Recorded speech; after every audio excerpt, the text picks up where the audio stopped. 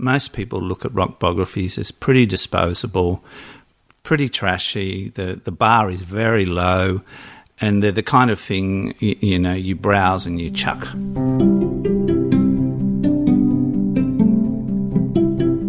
That's Mark Mordew's pretty harsh assessment of the genre his new book challenges.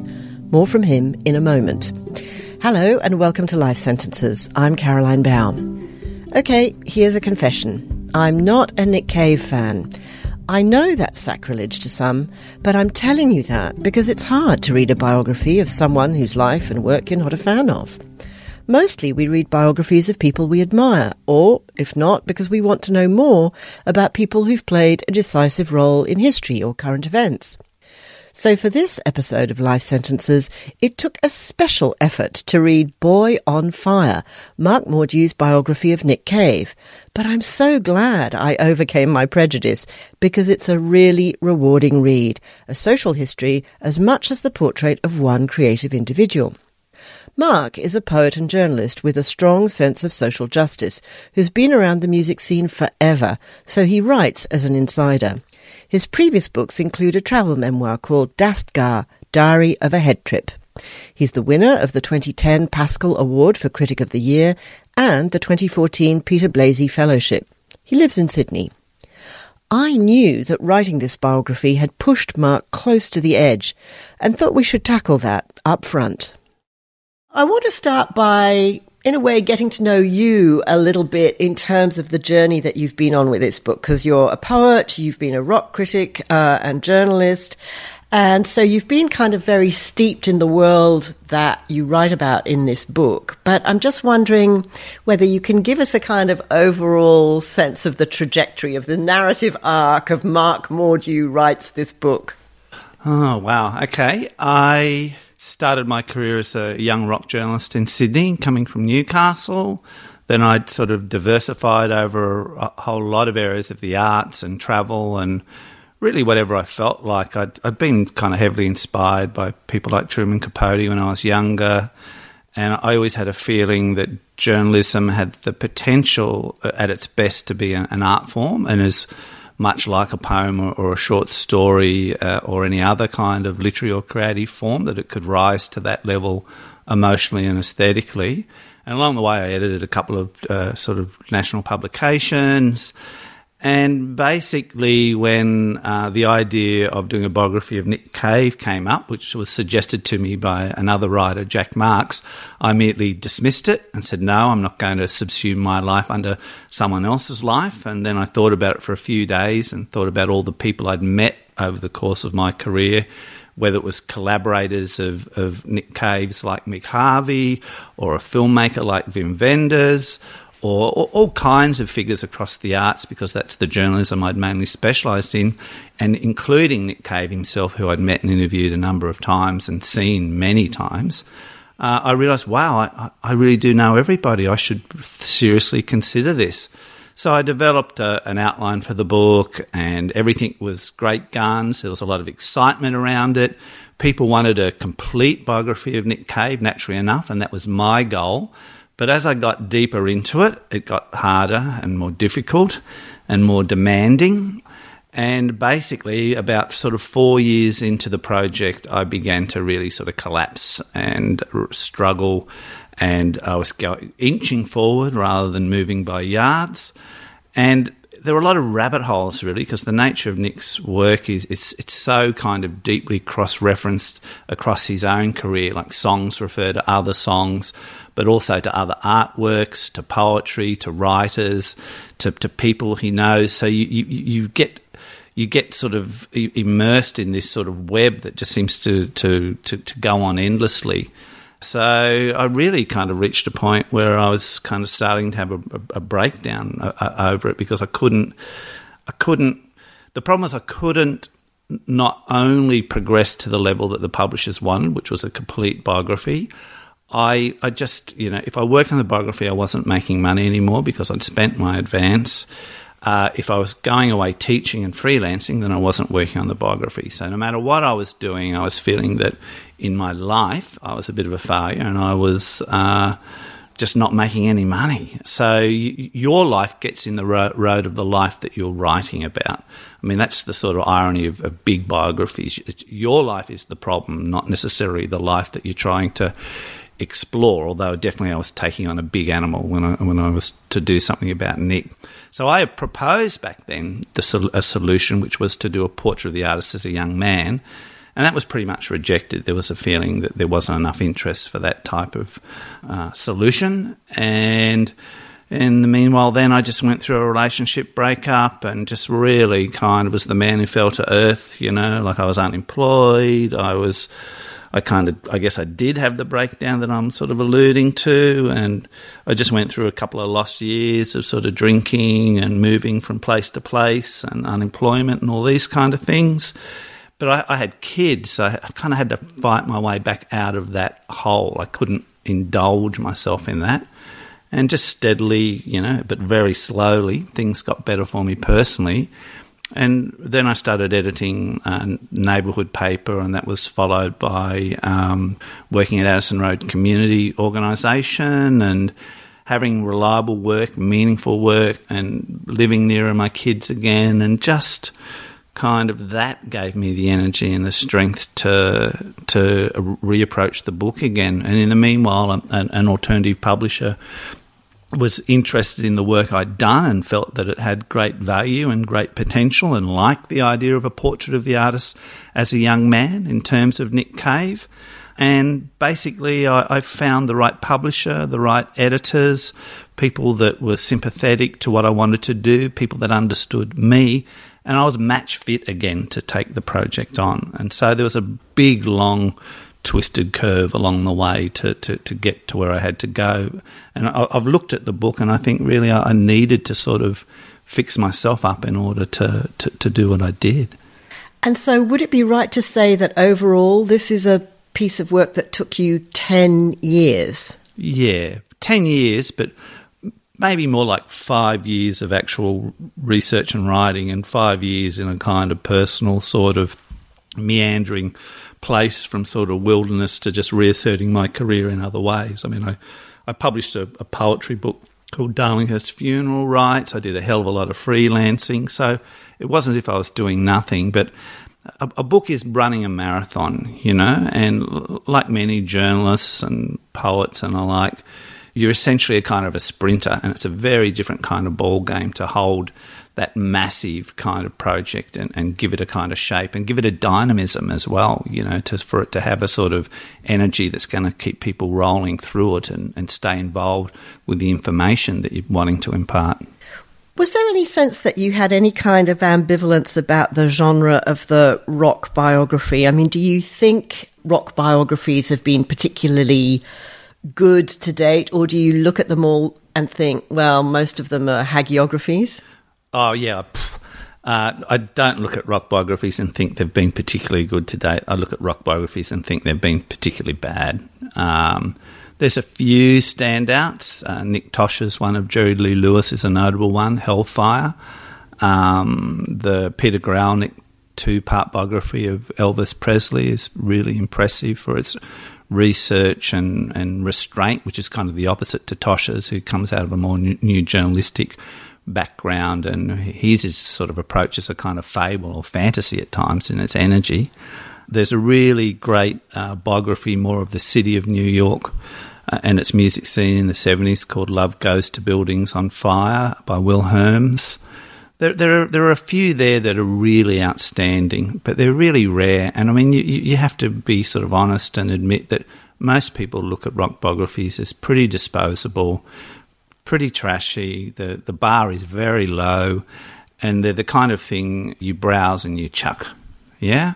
So, obviously I wanted to do something different to that. I wanted it to be a biography of a major artist in a bigger sense. And my hope from the very beginning was that it would be the kind of thing you'd put on your bookshelf beside a biography of like Brett Whiteley and Patrick White. So these iconic Australian figures, but not just because of those names, but because of the writing and the thoroughness of the research and the historical importance of them as well, and the fact that they demand and require and should get really critical and aesthetic attention that matters. But unfortunately, I think with rock and roll, because it's more of a lowbrow form, the art of reflection around it is treated in a pretty offhand way. So is the solution to that to broaden the sphere of the book so that you're not just dwelling on, the influences or the ideas on a single individual, but you are, in fact, doing something much more ambitious. You are writing a kind of social biography where you're providing an enormous amount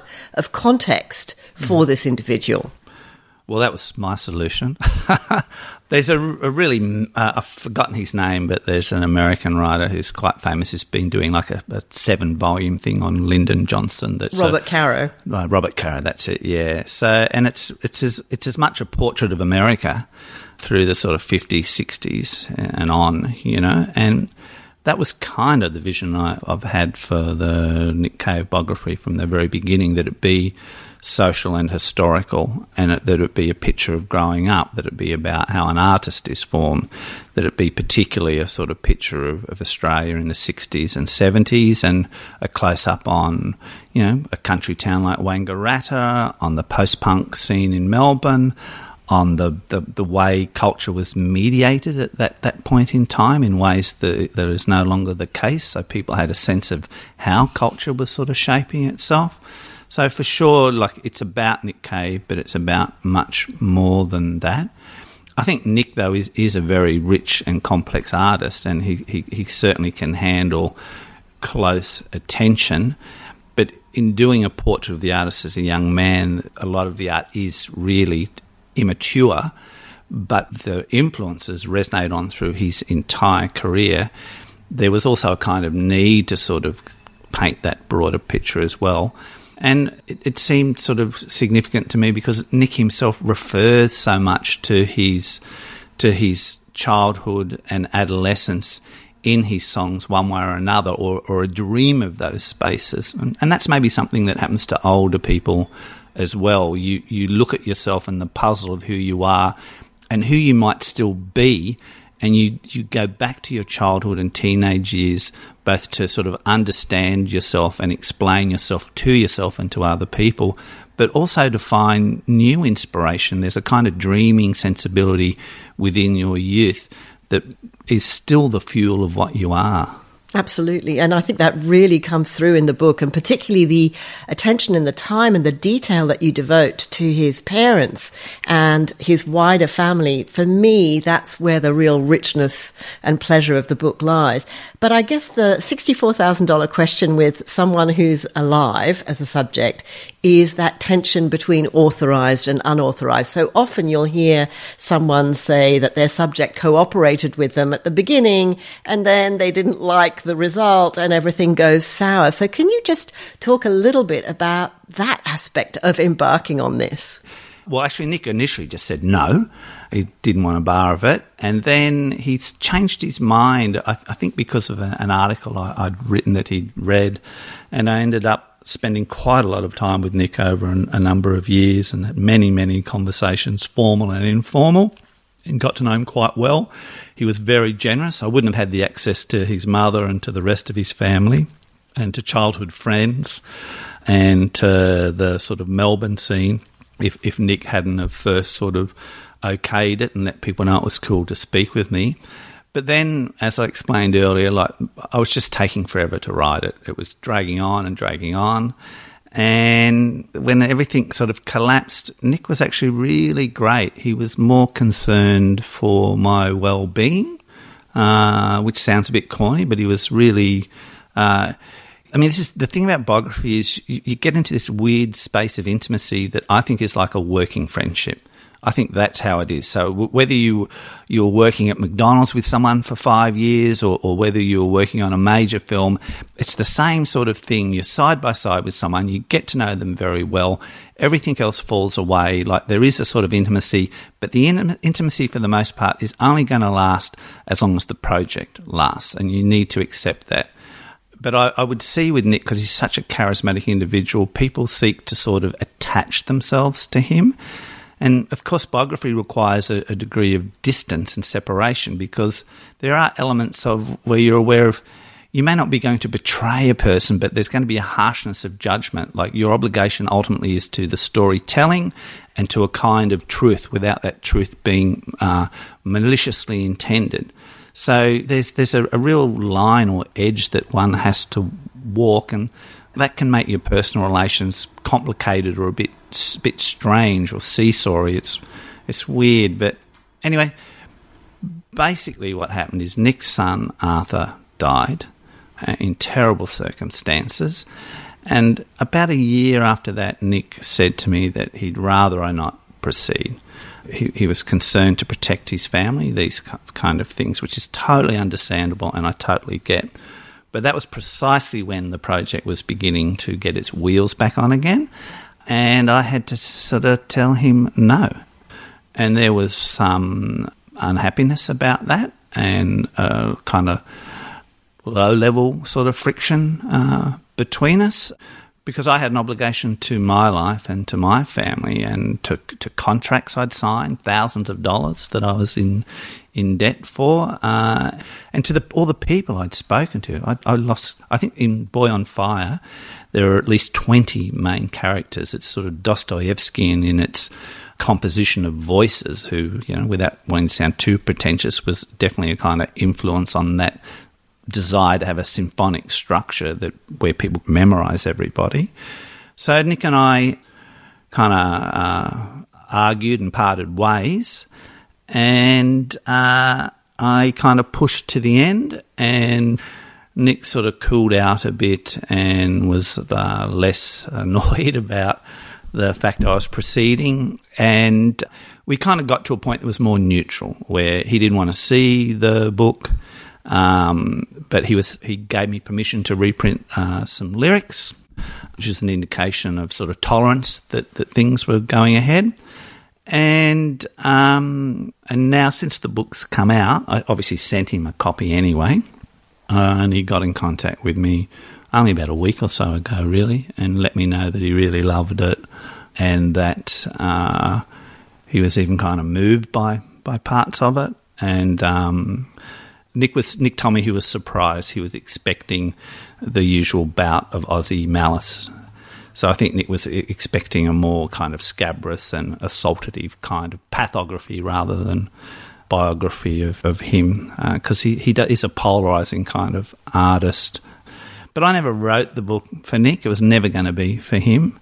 I've said this before too, but I was never Nick's servant and I was never Nick's assassin. For me, it was really about trying to kind of stand in this tense middle ground place where I could be as true as I could, and where the emphasis always had to be on the best possible writing with the greatest amount of compacted detail, and even a kind of conflicting detail where you have two or three people giving different versions of events or personalities, and there's no resolution to that. So the storytelling stays alive. It's as if the event, the moment in the past, is still happening right now, because those people are still kind of arguing through their visions about what that reality was, which is really the truth of any memory.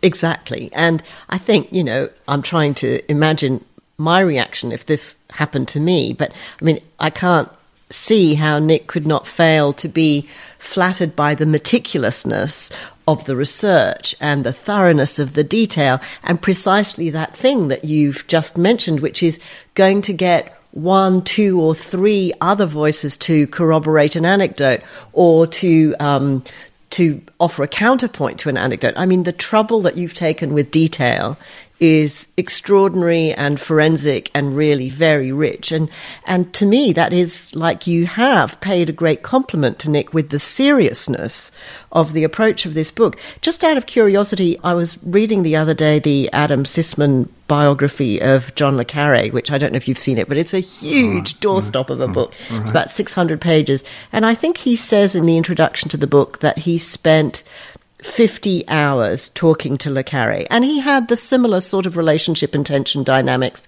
that you've talked about, where, you know, Le Carré cooperated and then he didn't like it and then he withdrew some cooperation, and, you know, there was a lot of that kind of thing going on, as you would imagine with someone as complex as Le Carré.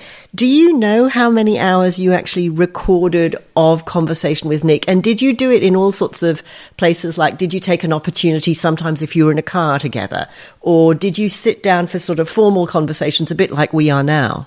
Yeah, there was a whole lot of different situations. There was the initial contact with Nick, which was basically 3 sort of full days of conversing at his home in Brighton. Initially, I'd been told there would only be 3 hours, which seemed ridiculous, but I just accepted that.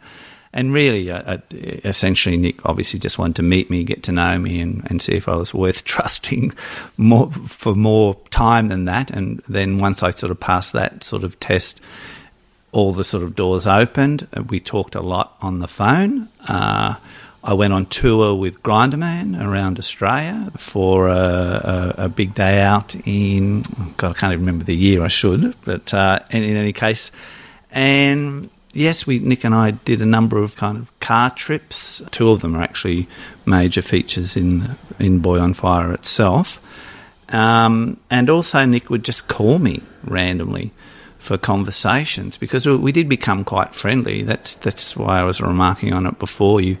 You're someone's biographer, but you just end up kind of, you know, crapping on with them and talking. And when I was down here living in Thirroul, and I'd been through the relationship bust-up, and I was sort of pretty loose, and I was sort of drinking, and it was, you know, Nick would call me up at like, I mean, he's in the UK, he would call me up at like midnight or whatever, and we'd talk for an hour.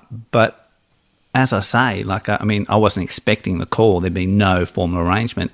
He would often call me just randomly, and maybe because he was just a bit bored or lonely, I just felt, you know, he might say, "How's that fucking book going, Mordew?"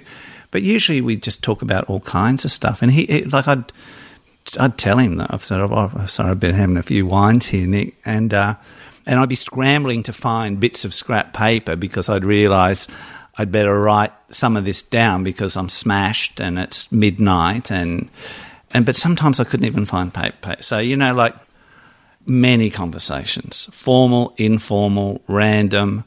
Often the precious stuff seems to kind of come not out of formal interviews, but just through being in someone's company while things are kind of occurring. So what's the ethics of that, Mark, when you're having those random late-night conversations which he's initiated? So he's just ringing you up for a bit of a yarn.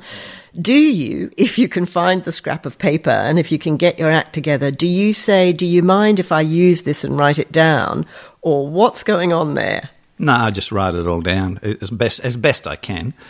I told Nick right from the start a number of times that any time I'm on the room, I'm on. You know, I made that very clear to him. What do you mean by on the room? Well, as in working. So as soon as I enter the room, and I jokingly said, in actual fact, as soon as I enter England, I'm working.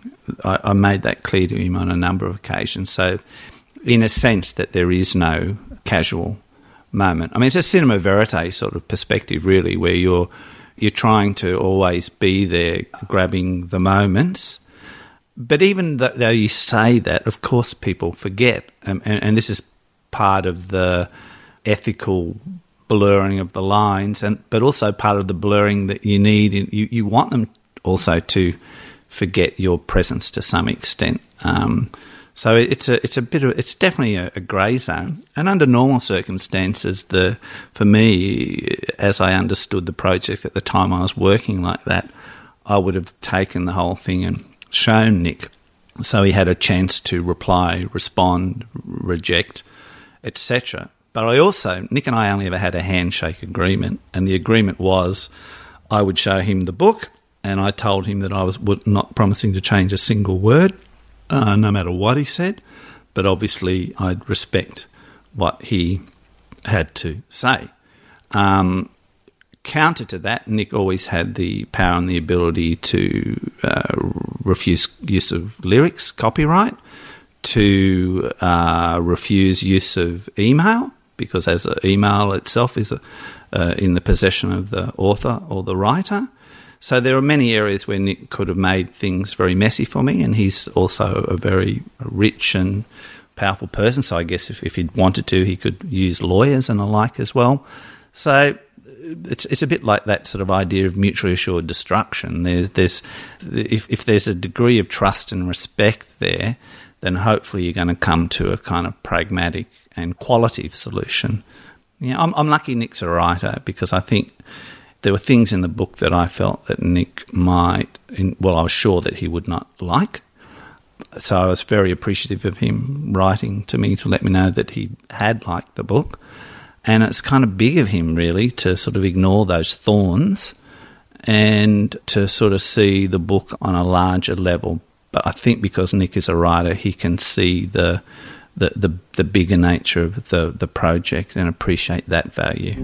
You're listening to Life Sentences, a podcast about contemporary biography. I always love looking at acknowledgements because they provide you with such great clues to someone's process and what they're feeling, maybe a bit insecure about. And you were very lucky in that everybody, it seems to me, was happy to talk to you. And, the real gem for me of the book is Dawn, Nick's mother, who is absolutely a fantastic character. I noticed that the one person who said that they didn't want to be involved was his brother, Peter. Do you understand why? Not really.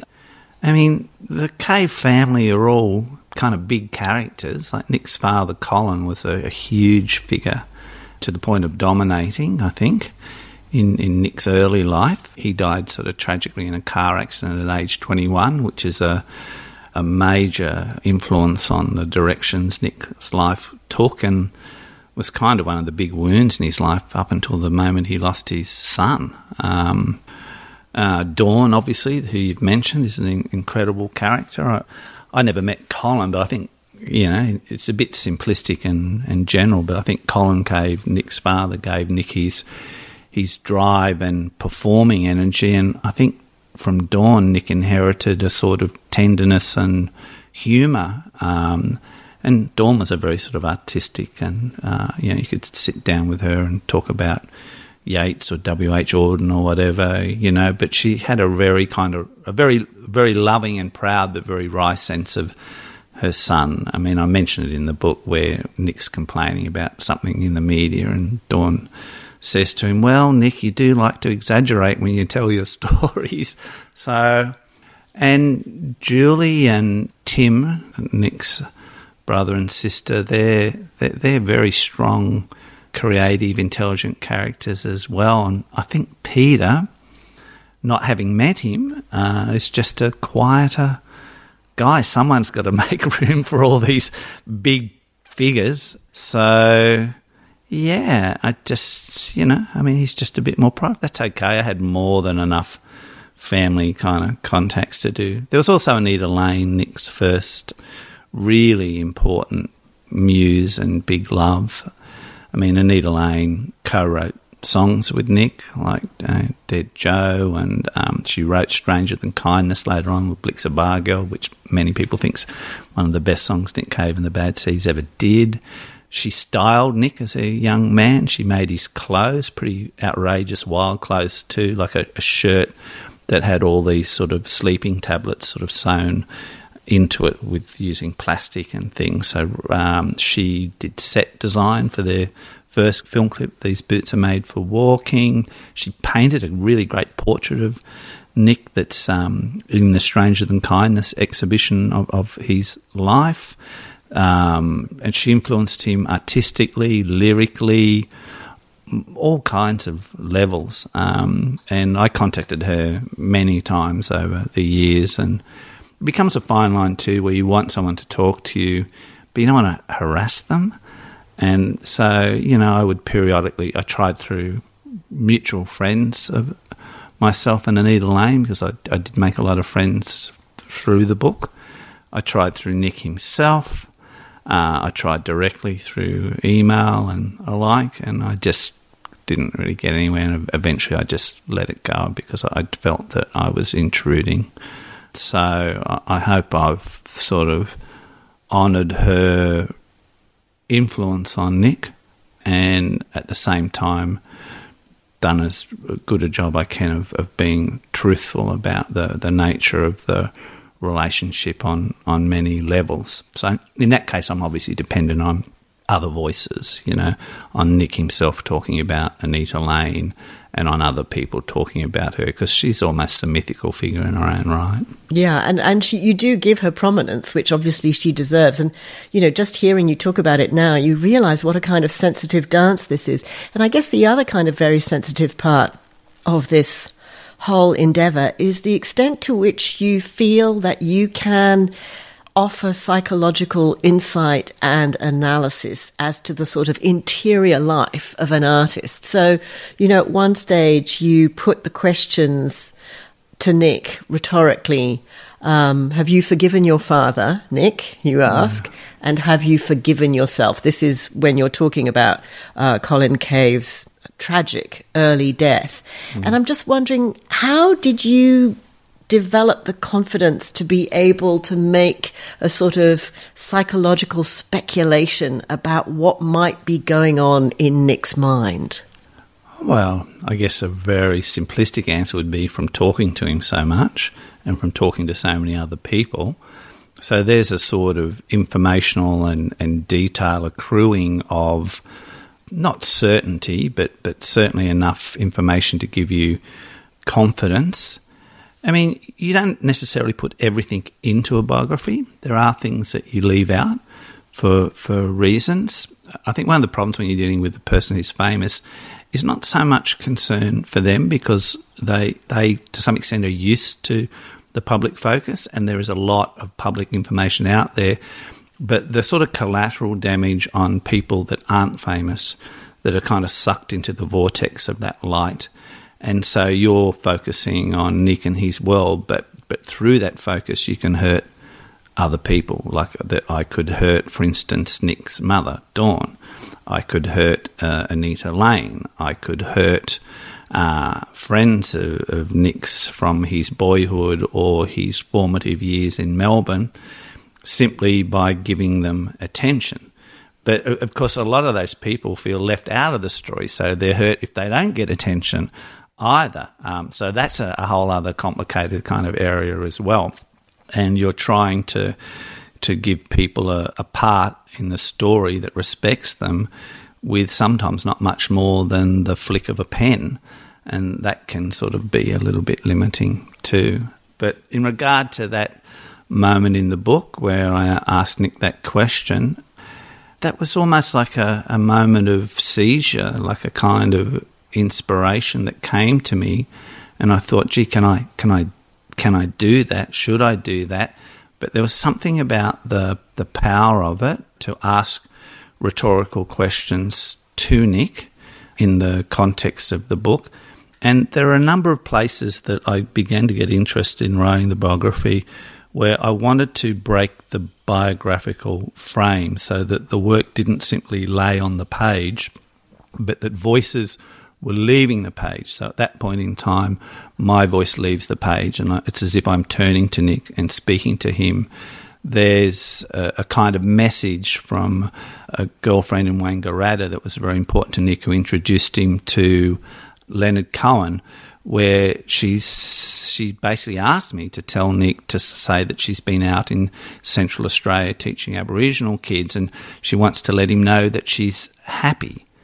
And there are a few little messages here and there like that the voices are reaching from the past, or from, in my case, from my narrative, and kind of addressing Nick. So these people are not simply creatures caught in aspic. They are still speaking, and it's as if their voices are still on the wind in some way, and they are still there sort of conversing with Nick in certain ways. So I wanted some of that energy to sort of lift off the page so the book wasn't kind of encased and shut down. But that rhetorical question was a pretty important one, and partly a desire for drama as well, to make people wake up, to make people think about the details that have been suggested to them, and to think about the significance of Colin Cave's death in Nick's life. Nick has spoken a lot about the death of his father, and how significant it was to him. I mean, one of the good things about the book for me was being able to also highlight Dawn's influence as a counterbalance to that, because people in a lot of respects know that the death of Nick's father was very wounding, but they don't kind of understand that wound really in many ways comes through the prism of the pain that it caused Nick's mother and Nick's love for his mother, and the fact that Nick has come here every year, I think for 40 years, every year at Christmas, New Year time, but basically every year to be with his mother on the anniversary of his father's death, right? So that is how important Nick's mother is to Nick, not just the death of Nick's father. So they're keyed in together. Wow, yes, that's very powerful, and knowing that, which I didn't realise. You mentioned fame there, and the impact that fame and being in the orbit of fame can have on all the people who are sort of the satellites to the main kind of planet, if you like. And I'm just wondering whether you worry about the sort of revisionism that comes with fame, in that people are then able, with the benefit of hindsight, now that they know that this person that they knew as a kid at school is a sort of global superstar, does that alter the way they perceive things? I mean, how much do you trust people's memories, given the fact that I think that fame does have this warping factor? Yeah, for sure. Well, I guess like any situation with trust, there are certain people you trust more than others. But ultimately, it doesn't have to be your solitary judgment that this version of the truth is the only version. That's why I was interested in the idea of competing voices, and you can kind of let the kaleidoscope of views exist without a need to sort of refute the contradictions, because the contradictions are where the strength lies. So that was sort of one area that allowed me to kind of maybe transcend that sort of rewriting of history. I think pretty clearly Nick has sort of been revisioning his past through the Red Hand files and in the wake of his son's death. So that's why I was concerned a little that there might be things in the book that upset or angered him, but he's been able to see well beyond that to something larger about Boy on Fire. I think part of the problem with fame isn't so much that people get a different version of reality. It's that a world in which they were equals is no longer the case. So people look at the Boys Next Door as Nick's first band. But at the time, the Boys Next Door were a hot young band. They became the Birthday Party, who were a kind of global subcultural phenomenon and remain so. They were seen as equals. They were very strong characters. There was Roland S. Howard, who's been enjoying kind of mythical renaissance in his own right. There was Mick Harvey, who's probably one of the great collaborators in rock and roll, and everything. Whenever he seems to work with another artist, they seem to make their best work. I mean, Mick Harvey's not only worked with Nick Cave, but PJ Harvey as well on what I think are her best albums. There was Tracy Pugh, who was an incredible bass player and a very kind of complex sort of juvenile delinquent genius, whatever, but his sound virtually has defined that kind of swampy Melbourne rock and roll sound that continues to be the sort of definitive kind of heartbeat of what comes out of Melbourne. And then you had a drummer like Phil Calvert, who was basically a very sweet guy and a very intelligent one, who was co-managing the band with Mick Harvey, and was influenced by people like James Brown and jazz, and brought a whole lot of sophistication and musical complexity to what would have been a fairly straight-ahead pop rock band otherwise. So they were all they're all very strong individuals, and then all the people around them who went on to influence fashion and film and all kinds of art forms. So there's this whole explosion of talent, and then all of a sudden everybody's sort of talking about it as if it's Nick Cave's world, but they didn't look at it as Nick Cave's world then. He was a star. He was even then a star. He was certainly someone people noticed, but he was amongst a whole kind of atmosphere of talent, and there's a kind of tragedy in that too, because you just sort of see the other figures who had promise that kind of completely fell away, that are sort of still tethered to Nick's kind of magical story, and to some extent mystified as to why Nick's story has been so magical and their story has sort of ceased to move beyond that point in time. I think there's a sort of preconception, isn't there, that to be this kind of figure who has this sort of influence and staying power, you have to have grown up in one of the world's great cultural cities like London or New York.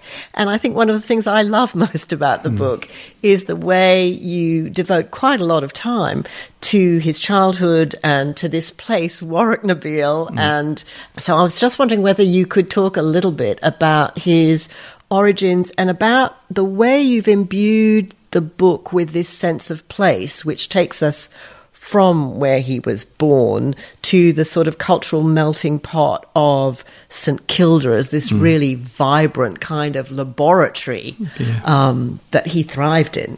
I mean, I think place has always been really important to Nick, and it really gets going in Wangaratta, which is where Nick did most of his growing up as a kid. Wangaratta's prime Ned Kelly territory, so that whole sort of mythic sort of tale is sort of hovering in the landscape and alive in the landscape as a kind of ghost story, a sort of outlaw ghost story that sort of fits in well with where Nick ended up going. Nick's father, Colin Cave, held a symposium in Wangaratta in 1967.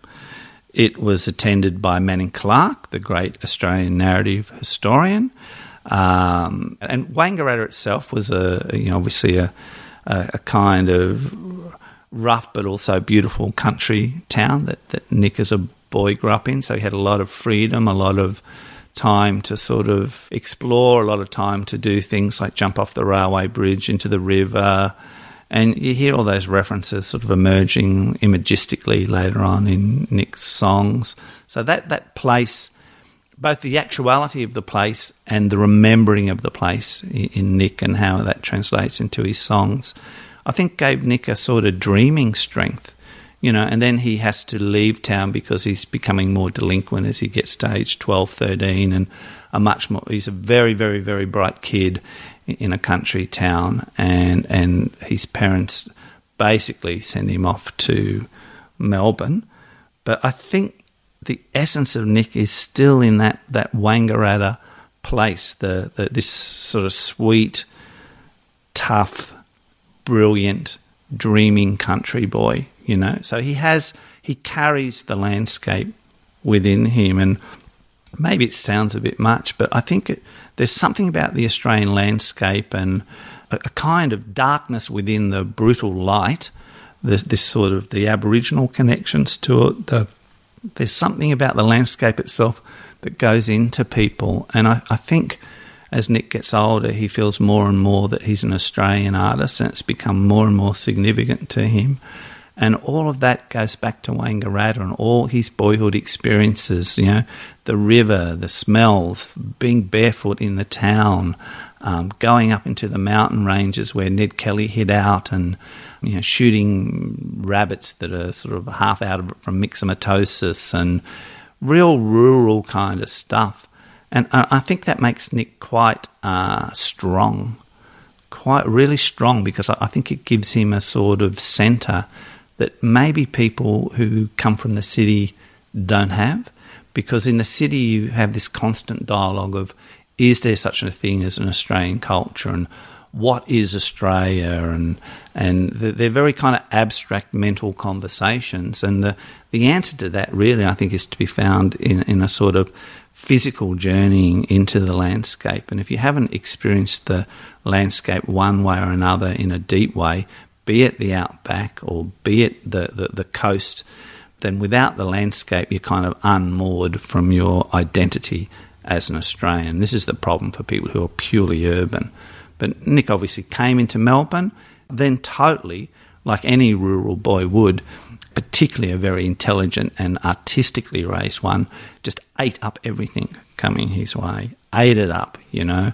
He went to art school as well. You know, he wanted to be Brett Whiteley. That was really his model. That was who he wanted to be, and he was kicked out. You know, he bombed out. He did terrible, and he was devastated by that. You know, and I think it's still something that kind of bothers him a little. You know, so he's eating up all the Brett Whiteley sort of influences and that kind of mythos as well. And then he's looking at a heap of other painters as well. You know, whether it's Goya or different sort of religious painters or English painter like Francis Bacon, you know, and you can kind of see that visual beauty and terror converging in Nick's musical identity and how that formed his image of himself and his performing kind of consciousness at a later sort of state. And then, of course, all the musical influences, everything from Roxy Music to Alice Cooper to the Ramones to Television to Pere Ubu, just this incredible rush. And that was part of the time as well as the place. But in Australia, we were kind of 3 months behind everything. Everything was slow. It's not like the internet and things now. You were literally waiting for everything to arrive by boat. So I went to Wangaratta. I actually drove the road that Nick's father had his car accident on and died on, right to where it occurred, as best as I could locate it. And more by coincidence than design, it was at a similar time of year within a matter of weeks and a similar time of day and similar weather. So luck sort of played a hand, which meant I was able to write about that accident with a sort of visible and emotional strength.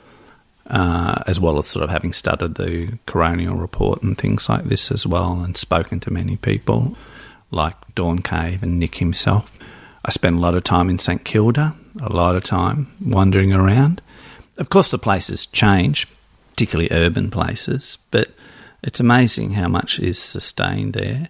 And then you sort of look to other resources like books and film, video, these kind of things, to try and get a better sense of the actuality of things as they were then. So, yeah, there's a definitely, I think that thoroughness is important because you get a sort of vindicating texture. Having been in a place, you can sort of see yourself into the narrative. So you have quotes, you have your research, you have details, but you can kind of give it a sort of cinematic texture that allows you to take the eye of the reader and, more importantly, your eye expressively up into the street or the landscape, or, you know, went down to the river where Nick used to swim as a kid under the viaducts. You know, I walked up to the railway track that he used to jump off. It's a feeling that really gives something extra. Mark, this book has taken a lot of your life. A decade is a lot to give to a book, and you've obviously got the material for the second volume, which I know everyone is asking you about, but I want to know, do you think you've got the stamina to do it? Do you want to do it? Are you already feeling a kind of pull to tell the next part of the story? Yeah, I've got it. I just had a ton of material. This is the terrible problem that I had too much. I have enough to do London, Berlin, Sao Paulo, which is really the full-blown inferno. And I'd like to do it, but that's a really good question. Do I have the stamina? I've got the material. I feel a kind of obligation to all those people that gave me so much to to bring their stories up next, and I've been really gladdened by the response I've got to the book. Like, I've been overwhelmed, actually, gladdened a weak word. Like, people have messaged me to tell me how much they love it and how gripped they've been by it and how they devoured reading it. And I mean, I'm kind of in disbelief, really, about it. So I have been thinking just lately about, can I venture into Volume 2? And I guess it depends on the publishers giving me enough money to be able to focus, because I wouldn't want to do it unless I was just really dedicating myself to it, having seen what this part of the project first time out did to me. But there's something else that I feel I want to talk about in discussing whether I would do a Volume 2. Part of the pleasure of Boy on Fire for me, and the amazement at people's responses to it and how passionately they seem to like it, which is kind of even beyond my own dreams of what I would have hoped for, is there's this feeling that the book is better than me. I think that comes out of non-fiction as an art form, because you're not just the architect alone of the project, because you're getting the insights of all these other people. You're using their voices, their intelligence, their perceptions. You're doing all the research, you're interviewing people, yes, but it's a sort of like a team project or something. There's this whole constellation of creativity and intelligence coming from a community of people, even a community in conflict. And so you're assembling all of this, and it is better than you, because it's all these other people's insights and energies, you know? I wouldn't say it's better than you, it's bigger than you, I think is what that really means. I want to ask you one final thing, and it's actually about the last word in the book.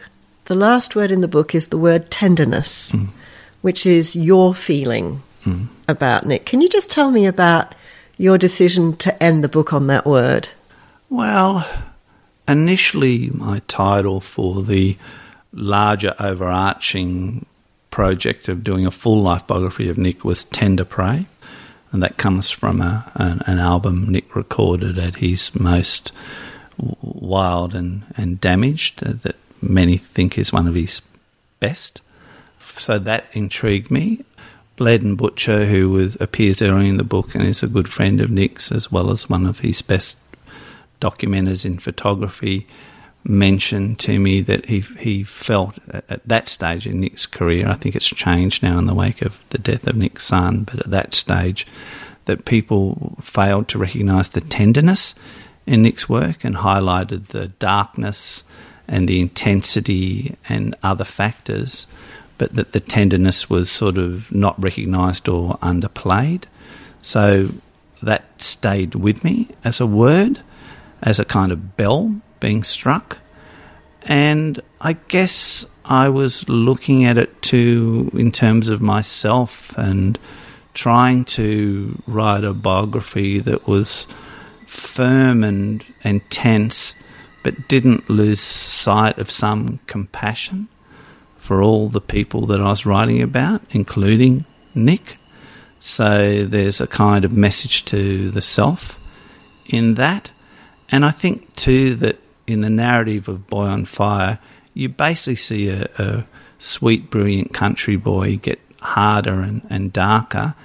And then outside of the frame of that, you see that Nick has sort of restored himself to a more decent and a more completely human place, which was his life journey.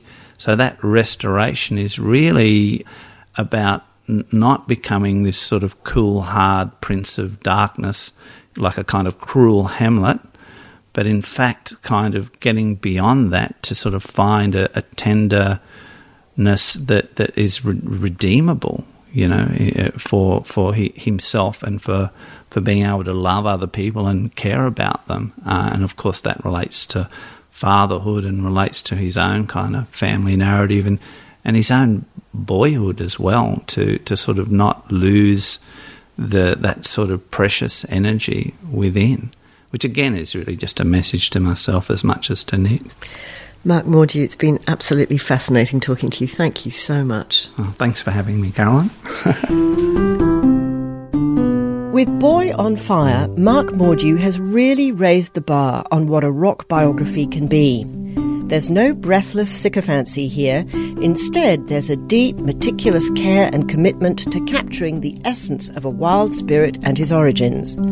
I really hope that Mark does find the stamina to complete the project he embarked on all those years ago, and that now, having overcome his own demons, he can continue to explore Nick Cave's chameleon evolution.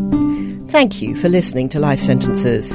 Thanks also to my producers, David Roach at Two Heads Media and Jennifer Macy. We're lucky to live and work on Dharawal country of the Wadi Wadi people, and we pay our respects to their elders past, present and emerging.